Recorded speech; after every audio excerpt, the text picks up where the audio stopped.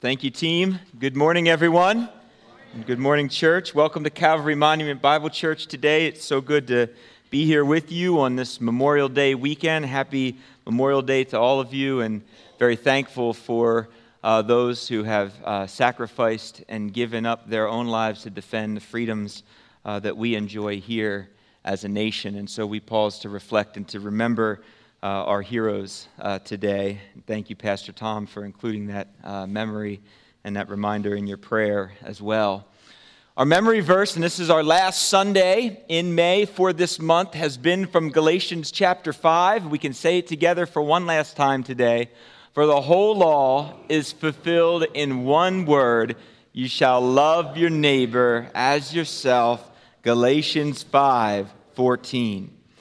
Yes, and indeed, the events of the past few weeks in our country are a stark reminder that we could do a much better job as a nation in living out and fulfilling that command that we have been given.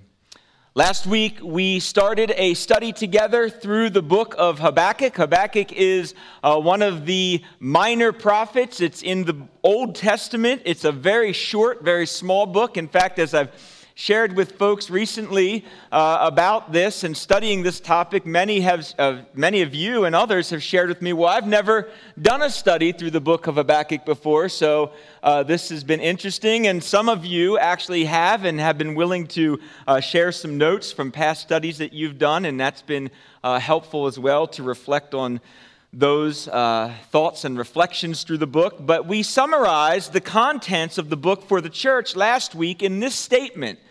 As we look at the book of Habakkuk, we might summarize his message in this manner: the world is broken, the law can't fix it, God is able, He hears us, He saves us, He will restore all things.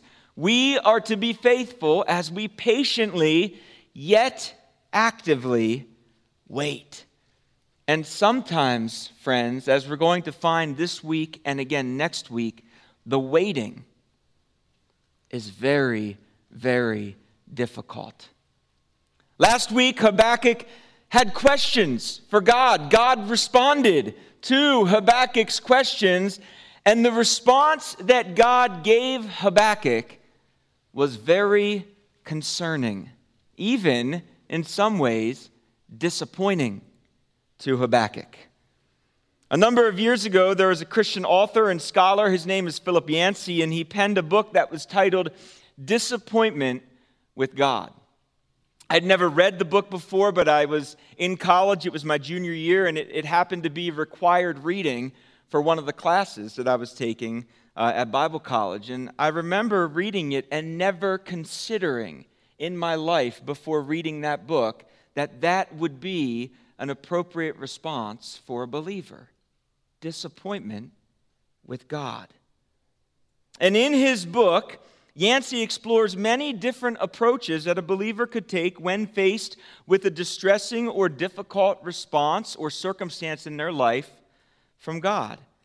And while there are several quotable thoughts throughout his work relevant to our study through the book of Habakkuk, one particular quote stands out, and he said this. Yancey remarks, quote, "Can we live now as if God is loving, gracious, merciful, and all-powerful, even while the blinders of time are obscuring our vision?"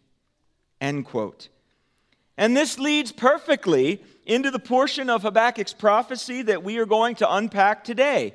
The prophet has just poured out his heart to God. He's inquired about the violence and the unrighteousness and the sin of his own people. And he has questioned, how much longer, God, are you going to allow this to continue? And as God responds, the prophet finds himself thrust into a bit of a crisis of faith. Could a perfectly just and righteous God, the God of the universe, could he rightly involve himself in the affairs of humanity in a way that would bring captivity and oppression to his own people? It was not just that God was at work in places other than Israel, but that his work would actually appear in Habakkuk's eyes, in his mind, and in his context to work against his own people. That God would raise up another nation, one considered as enemy to the people of Israel. This was an utterly outright and shocking consideration for Habakkuk. Habakkuk's bubble was burst. God's response did not measure up or meet the expectations Habakkuk had. It was far from what the prophet had anticipated. What would be Habakkuk's response to God's difficult revelation? And how might we today handle disappointment with God? And what should be our response when God's answers are not exactly what we expect or anticipate? And so as we continue our study through Habakkuk's prophecy, we're going to take our Bibles and turn today to Habakkuk chapter 1. Again, we're going to start in verse 12 today and work our way through to chapter 2, verse 1. That's Habakkuk chapter 1. We'll start in verse 12 and work our way to chapter 2, verse 1. And before we read, let's pray. Father, we thank you for your word. And we come before you today as a people who are part of a nation that is mourning, that is grieving. What we've witnessed in our country the last 2 weeks, in many ways, is unspeakable. In every way, these actions grieve your heart. And Lord, they cause us to mourn, and we turn to you, and we don't have answers. We see 21 lives in Uvalde, Texas, taken. A number of others in Buffalo, taken. And we might find ourselves in the same seat as the prophet, asking the same questions. And yet, God, we do that knowing that you are a God who is able to receive them, who desires to receive them. You've created us. You can handle all of us, all of our emotions, all of our questions, all of our thoughts, all of our inabilities to recognize, to see. We do ask, how long, O Lord? We do ask, why, O Lord? And we hope that by turning to your word and looking at the example of the prophet today, that within his message and within the patterns of his interaction with you, you will teach us, you will inform us, you will instruct us, and you will remind us of who you are. You are from everlasting, Lord, and you have a perspective that none of us could ever have. Lord, with one hand we can cling to Christ and know that with just a word, all of our problems could be vanquished. And with another, we hold on to the hope of the future kingdom that will come, where words like sin and death will no longer be part of the vocabulary. Not even a part. We long for that place. We desire that place. So let us even today, through the power of your Spirit within us, live that longing in the spaces that you've placed us. And may you be glorified. In Jesus' name we pray. Amen. Habakkuk chapter 1, verse 12 through chapter 2, verse 1. This is the prophet Habakkuk speaking to God. Are you not from everlasting, O Lord, my God, my Holy One? We shall not die. O Lord, you have ordained them as a judgment, and you, O rock, have established them, speaking of the Babylonians, for reproof. You who are pure of pure eyes than to see evil and cannot look at wrong, why do you idly look at traitors and remain silent when the wicked swallows up the man more righteous than he? You make mankind like the fish of the sea, like crawling things that have no ruler. He, the Babylonians, bring them, all of them, up with a hook. He drags them out with his net. He gathers them in his dragnet. So he rejoices and is glad. Therefore he sacrifices to his net and makes offering to his dragnet. For by them he lives in luxury, and his food is rich. Is he then to keep on emptying his net and mercilessly killing nations forever? I will take my stand at my watchpost and station myself on the tower and look out to see what he will say to me and what I will answer concerning my complaint. In Habakkuk's response to this disappointing revelation that he received from the Lord, he falls back onto the character of God, the solid rock. We observe the response of a prophet who, though he is both saddened and shocked by what he received from God, he comes to the right place. How could a good and benevolent God raise up and empower a people group largely disloyal to himself in order to bring judgment to his own people? And verse 11 reminds us, if you look back above, that the strength of the Babylonians was found in the reliance of their own strength and their own effort. Yet Habakkuk will not fall into the same trap. His response, his disappointment with God's response, is to draw closer, to question further, to see clearer. Verse 12 reveals to us that though Habakkuk has serious questions and concerns for God, he has not lost his faith, nor has he abandoned his dependency on God. His plea begins by calling upon God's eternal character. Friends, we know that the time of the Babylonians, this nation that God was empowering, it was fleeting, but God is a God who is from everlasting. And the truth of God's everlasting presence, his eternal rule and reign, is comforting and should be comforting when we face seasons of distress and turmoil. God has the greatest vantage point. If he raises some up for a season, by his eternal nature, he's also able to bring some low. And all of this according to his purposes. And this reality has not led Habakkuk to abandon his faith. Rather, he affirms his dependency on God. In the very next line of verse 12, what does he say in the second line of verse 12? Take a look. O Lord, my God, my Holy One. Two instances of that word, my.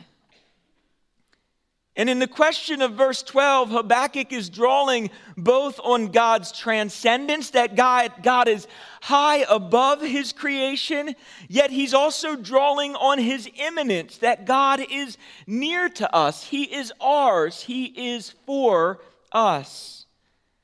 In verse 12, the prophet has embraced both the eternal and the troubling here and now realities that he lives in.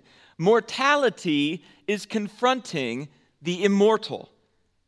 And we are reminded, friends, that God is not subject to the sweeping wind of the Babylonian Empire. Remember, that's how the prophet described them just a few verses before, that they were like a sweeping wind with no limit. No one could hold them in. God was not subject to them.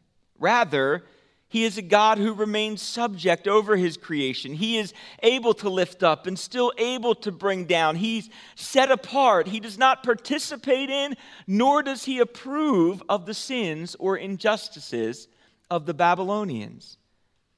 A people that God raises up that do not recognize that their authority and power come from God will not be quick to live reign, or rule in a way that will please him. And this is the testimony, friends, of the Babylonians. It's also the testimony of many nations throughout history, throughout the world. And yet God's eternal purposes and plans will not be thwarted by our abuse of the power and privilege that we are given by him. The example of the prophet in his distress is to return to the attributes of God, to remind himself of God's promises. This is reflected in the third line of verse 12. Take a look at what he says in the third line. We shall not die. Now, quick pause. And if you want to blow up my inbox this week, I give you permission. Blow it up. It's okay. There is quite a bit of translational difficulties with this particular line in Habakkuk's prophecy. I'm expecting many of your Bibles probably have a footnote there. And time does not allow us to dive into them today. However, I would offer that if you'd like to learn a bit more about why this line gives Bible translators an issue, please email me this week and I'll pass along some resources to you. Personally, I land on what would be the minority translation in this passage. It would translate the line this way, and you may have it in a footnote in your Bible. You are immortal, speaking of God, where the prophet is continuing to describe the character and nature of God. However, for the purposes of our study today, I'm going to work from the majority translation, where scholars would refer to the prophet's reliance on God's testimony of keeping his covenantal promises, which is why some scholars believe he says, we shall not die, leaning back on God's covenantal promises. The Israelite people would not be completely wiped out because God had made covenantal promises with the nation. Surely he would not neglect his promises. He would be faithful just as he always was. And will Habakkuk and the nation still trust their rock and their protector, even when he has chosen in his divine plan to establish another nation for their judgment and reproof? And upon further consideration, the prophet finds this more and more difficult to digest. Look at verse 13. You are too just to tolerate evil. You are unable to condone wrongdoing. Why do you put up with such treacherous people? Why do you say nothing when the wicked devour those more righteous than they? Is it possible for a God who cannot look upon wrong to sit idle as he watches traitors plunder and oppress his own people? Would God truly remain silent while the wicked swallow up the nation, or perhaps the man who is more righteous than they? And then, friends, we remember, as Christ followers living in the age of the church, the testimony of our Lord and Savior Jesus on the cross. Bearing the weight of the world's sins, there was no one in history who could rival him in righteousness. A perfect man, a sinless man, hanging on the cross, and in his dying breath, he looks to the heavens and echoes a question very similar to Habakkuk's feelings. My God, why hast thou forsaken me? And we are reminded that sometimes when it appears to us that God is silent and or idle, as it does to the prophet here, that he is still the God who is restoring and making all things new. He is the God of redemption, the God of salvation. He is the Holy One who's able to bring beauty from ashes. Jesus' temporary yet brutally violent pain on the cross secured our eternal hope as his blood became the purchase of our redemption. The prophet reminds God in verse 14 of a very important truth. You made people like fish in the sea, like animals in the sea that have no ruler. And friends, we're reminded that the practices of human bondage, slavery, imperialism, captivity, and those behaviors that are related are outside of God's intended, created purposes. And yet, because of our own sin, all of these things have and still exist in the world today. And so Habakkuk, in these first few verses of his response, of his disappointment, has detailed for us and reminded us of some comforting attributes pertaining to God, while also demonstrating a continued dependency on God, even in the midst of distressing and troubling news. A question then for us today, church, would be this: living in the light of Jesus, can we do the same? Even in weeks such as the past few weeks in our nation, can we do the same? Is even now the appropriate time to remind ourselves of God's eternal attributes and qualities, His original intention and design for His creation, and our continual need for and dependence on Him, even when we don't see clearly and cannot fully understand. And we might note that these habits of the prophet are still as relevant and effective today as they were long ago. In his disappointment with God, the prophet is moved and compelled to draw closer to him and to remind himself of God's goodness and faithfulness. And so, with his eyes and his heart set on the solid rock, the prophet will now begin to consider the sinking sand of what God was raising up, this Neo-Babylonian empire, in verses 15 to 17. What we find in the description of the Babylonians is that humans who God has designed and created to be free often find joy and satisfaction in enslaving and taking one another as captives. Some biblical scholars have contemplated how significant the descriptions in verses 15 to 17 would have been if indeed the Babylonians led the people of Jerusalem to their captivity through the fish gate. So what you see on the screen before you is what is known as the fish gate. It's one of the primary gates on the wall that surrounds the outside of Jerusalem.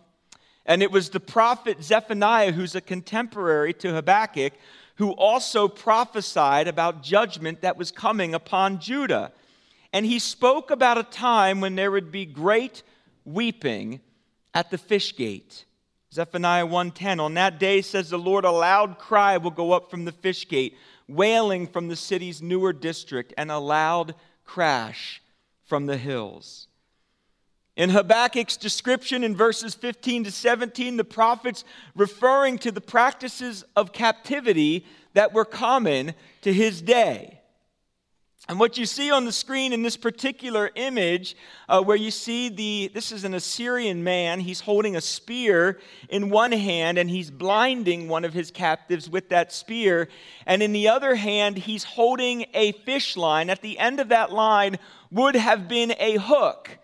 And the Babylonians followed in this practice that they learned from the Assyrians, that if you take a hook, now imagine, if you take a hook connected to a string and you put it through the lip of a prisoner, and then you string it to another prisoner and put another hook through that prisoner's lip, those prisoners are going to be a lot less likely to try to escape and run.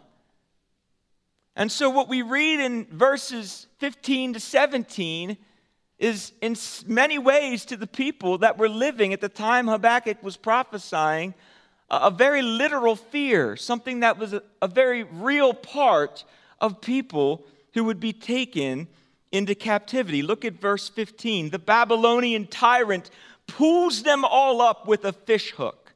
He hauls them in with his throw net. when he catches them in his dragnet, he is very happy.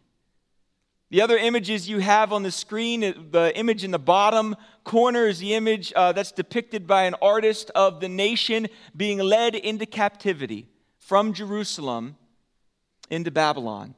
And at the top is actually an archaeological find. It's what they would call a stele that actually gives account of this very situation in historical archaeological literature. We know this happened, not just because the Bible says so, but also because history confirms its reality. But I want to think about this a little bit. These are people, men and women, being taken into captivity with tools that would be used for fishing. Now, if we press this imagery out into the New Testament, during the life and ministry of Jesus, there's a very fascinating contrast that arises regarding how the prophets perceived fishers of men and how Jesus described turning his disciples into fishers of men. For the prophets, a fisher of men would have been a violent and oppressive enslaver who took captives and showed no mercy. For Jesus, a fisher of men was one who brought the good news of peace with God, light, life, and freedom to those who were in darkness. For the prophet, a fisher of men was someone that led people away into a hopeless future. For Jesus, a fisher of men brought someone into light of eternal, hopeful future. For the prophet, a fisher of men destroyed communities and tore apart families. For Jesus, a fisher of men invited community and brought people together as brothers and sisters, children in the family of God.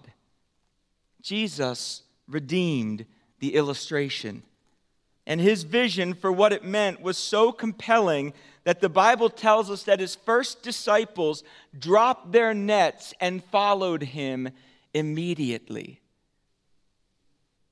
Consider that. It's amazing. Back in our prophecy, Habakkuk continues to describe how slavery and captivity have benefited the Babylonians, so much so that they were living in luxury, having plenty of food, more than enough to eat, because of the work of those they took captive, celebrating their own success, celebrating their own power. They're sacrificing and making offerings essentially to the work of their own hands. Verse 16, because of his success, he offers sacrifices to his throw net. He burns incense to his drag net. For because of them, he has plenty of food and more than enough to eat. Ignoring the lives of the people they enslave and hold captive, they worship their own power and strength. Once again, believing by their own military efforts and their own military advancement that they would be wealthy, strong, and prosperous. And you know, friends, though God may allow this behavior to take place, he's neither pleased nor is he honored by it. He takes no joy in the oppression and enslavement of his creation. And so, in his final question to the Lord here in the first part of his prophecy, Habakkuk simply asks in verse 17, is this going to go on forever? Now remember, from his limited vantage point, it seems this way. First, it's his indictment on his own people, his own nation. But now he knows of the injustice of the Babylonian captivity. Is this the way it's going to be forever? Is he then just going to keep on emptying his net and mercilessly killing nations forever? And friends, if we're honest with ourselves, if we're honest with God, perhaps most of us at some point in our life have considered this question as well. I mean, sometimes we say it this way. Similar sentiments, but we say, man, this has got to be the last days, because how long could this go on? How many of us have felt that way? It's the same sentiments. Lord, is this going to go on forever? Wars, rumors of wars, violence, everywhere it seems like. And we anticipate, and the prophet anticipates, a God who will respond. A God who's interested in answering our questions. A God who's interested in answering the prophet's questions, to assuage our pleas and our fears, our anxieties. A God who has a strong testimony throughout history of speaking words that give hope, life, and direction. He's not like the other prophets who refused to pay attention when God had set them up as watchmen for the people of Israel. Habakkuk is different than those prophets. And so in his response, Habakkuk is going to move to higher ground. Now, I thought of it this way. When I was a student in school, I had a football coach one year who told us, he came on, he was brought on, he was new, we were new players to him. And one of the first things he told us when he came to the school, he brought all the players in, he met with us, and he said, I want every one of you student athletes sitting in the front of the classroom. When I walk by your classrooms during the day and peek in, I want to see you in the front, and I want to see you with a pencil in your hand. Every single one of you. Why? What can we do in the front? Well, one, we can't hide, right? There's no hiding in the front. The teacher's right there. But two, there's less distractions. We can focus. We can see. We can hear. Eager students, truly desiring to learn, to see, and to apply material as it's taught by their instructors, often find themselves in the front of the class. My dad would encourage me to do that too. If I was struggling in the class, where are you sitting? Sit up front. Sit up front. It's a strategic position. It helps us be laser focused on clearly receiving the content that's coming. So look what the prophet does in chapter 2, verse 1. I will take my stand at my watchpost and station myself on the tower and look out to see what he will say to me. Isn't that interesting? The prophet could have used the word what? What verb is interesting there? See. What word do we expect? Hear. But he wants to see. And from the very beginning of his prophecy, this is amazing. Seeing is a very important thing. Chapter 1, verse 1, we're told that what we are reading is the oracle that Habakkuk saw, not heard. The prophet is not seeing what he wants to see in the world that he inhabits.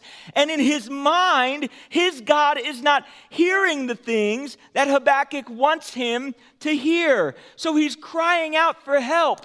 And in his mind, the Lord is not hearing him. The prophet and the Lord are not seeing eye to eye, nor are they hearing ear to ear.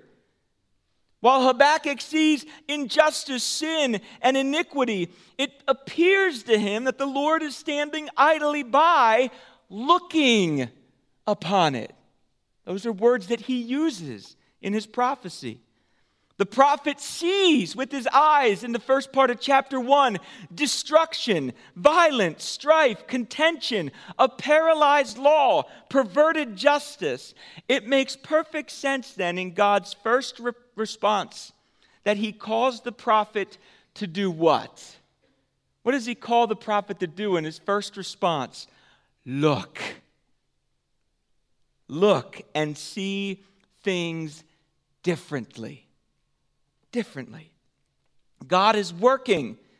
But in hearing how God is at work, the prophet remains in disbelief. The prophet's still not seeing eye to eye with God. So in verse 13 again, he reminds God of what? God's purer what? Eyes. Eyes, seeing is all throughout this, that are not able to do what? See evil or look upon wrong. Why then does God look idly at this wrongdoing? Lord, I cannot see what you are doing or how all of this is working together for our good and for your glory. So now I'm climbing higher in order to look out and to see what you will say. Most often we hear what someone says. But in the prophecy of Habakkuk, we find a man who desires to see how what God says about himself and the world works itself out in the world which the prophet inhabits. Again, in his doubt and disbelief, he is not abandoning God, nor is he dismissing him. Rather, even from his illustration here, there are allusions that this turmoil, this tragedy, this distressing news from God is drawing the prophet closer to the one whose name is what? Strong tower. Climb. Climb on. Go up high. Set your mind on the things where? Above. Not on the things of this earth. The God who is our refuge and strength, our ever-present help in time of need, is able to hear us. He's able to hold us. He sees us, our pain, our hurt. Habakkuk is dutifully fulfilling his role as a prophet to the nation. This is what the prophets were to do, and they were abandoning their posts left and right, but not Habakkuk. He's going to stay. He's going to persevere. He's going to endure. Clinging to God, he goes higher. Even when it's difficult to dissect and interpret. And as he looks for the Lord's next response, he's anticipating that further dialogue will be needed, right? I mean, that's what he says at the end of verse 1 in chapter 2. Look, I'm anticipating the Lord's going to respond, but I am pretty sure I'm going to have more questions regarding all this. He knows his complaint most likely is not going to be completely resolved. And for the Lord's response, we're going to have to wait for next week's message. So how might these realities move us forward in a greater love for God and a greater love for one another? This is incredible stuff coming from the prophet. First, difficult news, events, and circumstances should move us closer to God, even if it means we draw close in pain, in turmoil, and distress. Friends, that's okay. It's okay. And it's okay because God is able to receive and resolve our difficult questions, our pain-filled emotions, and our disappointment with Him. You know, we can be disappointed with God, and He's not disappointed with us. That's pretty incredible to fathom and to think about. That we can be disappointed with God, and He's not necessarily disappointed with us. He created us. He knows us perfectly and intimately. We cannot hide from Him. So these emotions that we feel, these pains that we feel that are real, and loss and grief and all of the unexpected things that happen in our world, it's not worth hiding from Him in those emotions and feelings. He created us. He knows us. Pour it out before Him. He's able to take it and receive it and carry it. He is a massively, massively big God. Our God is listening. He's the God of all comfort. And friends, 2 Corinthians chapter 1 reminds us that He longs to comfort us in our pain and our brokenness and affliction. God's not going to abandon His people, even in captivity. Right? Right. Amen. Thanks, Helen. That's right. He's not going to. We read the book of Daniel. That's the next chapter. He doesn't abandon them. He stays with them. He comforts them, even in captivity. When circumstances and events create a fog of pain and discomfort, we might look to the events of the last few weeks in our nation. It's foggy to me, friends. It's painful and discomforting to me. It's good, though, in these moments to redirect our minds and reestablish our hearts on the truth of God's Word. This is our higher ground. There's good truth here. Pastor Tom, thanks so much for reading from Psalms today before you prayed. Trust. We can't always see. And as a community of faith, set on building one another up in love, encouraging one another in Christ, and bearing one another's burdens, we should be quick to share in one another's sufferings.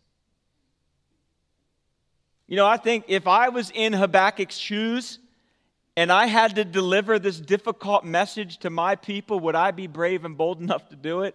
I don't know. You know what happened to Jeremiah, right? They threw him in a well. Well, the king tried to have him executed.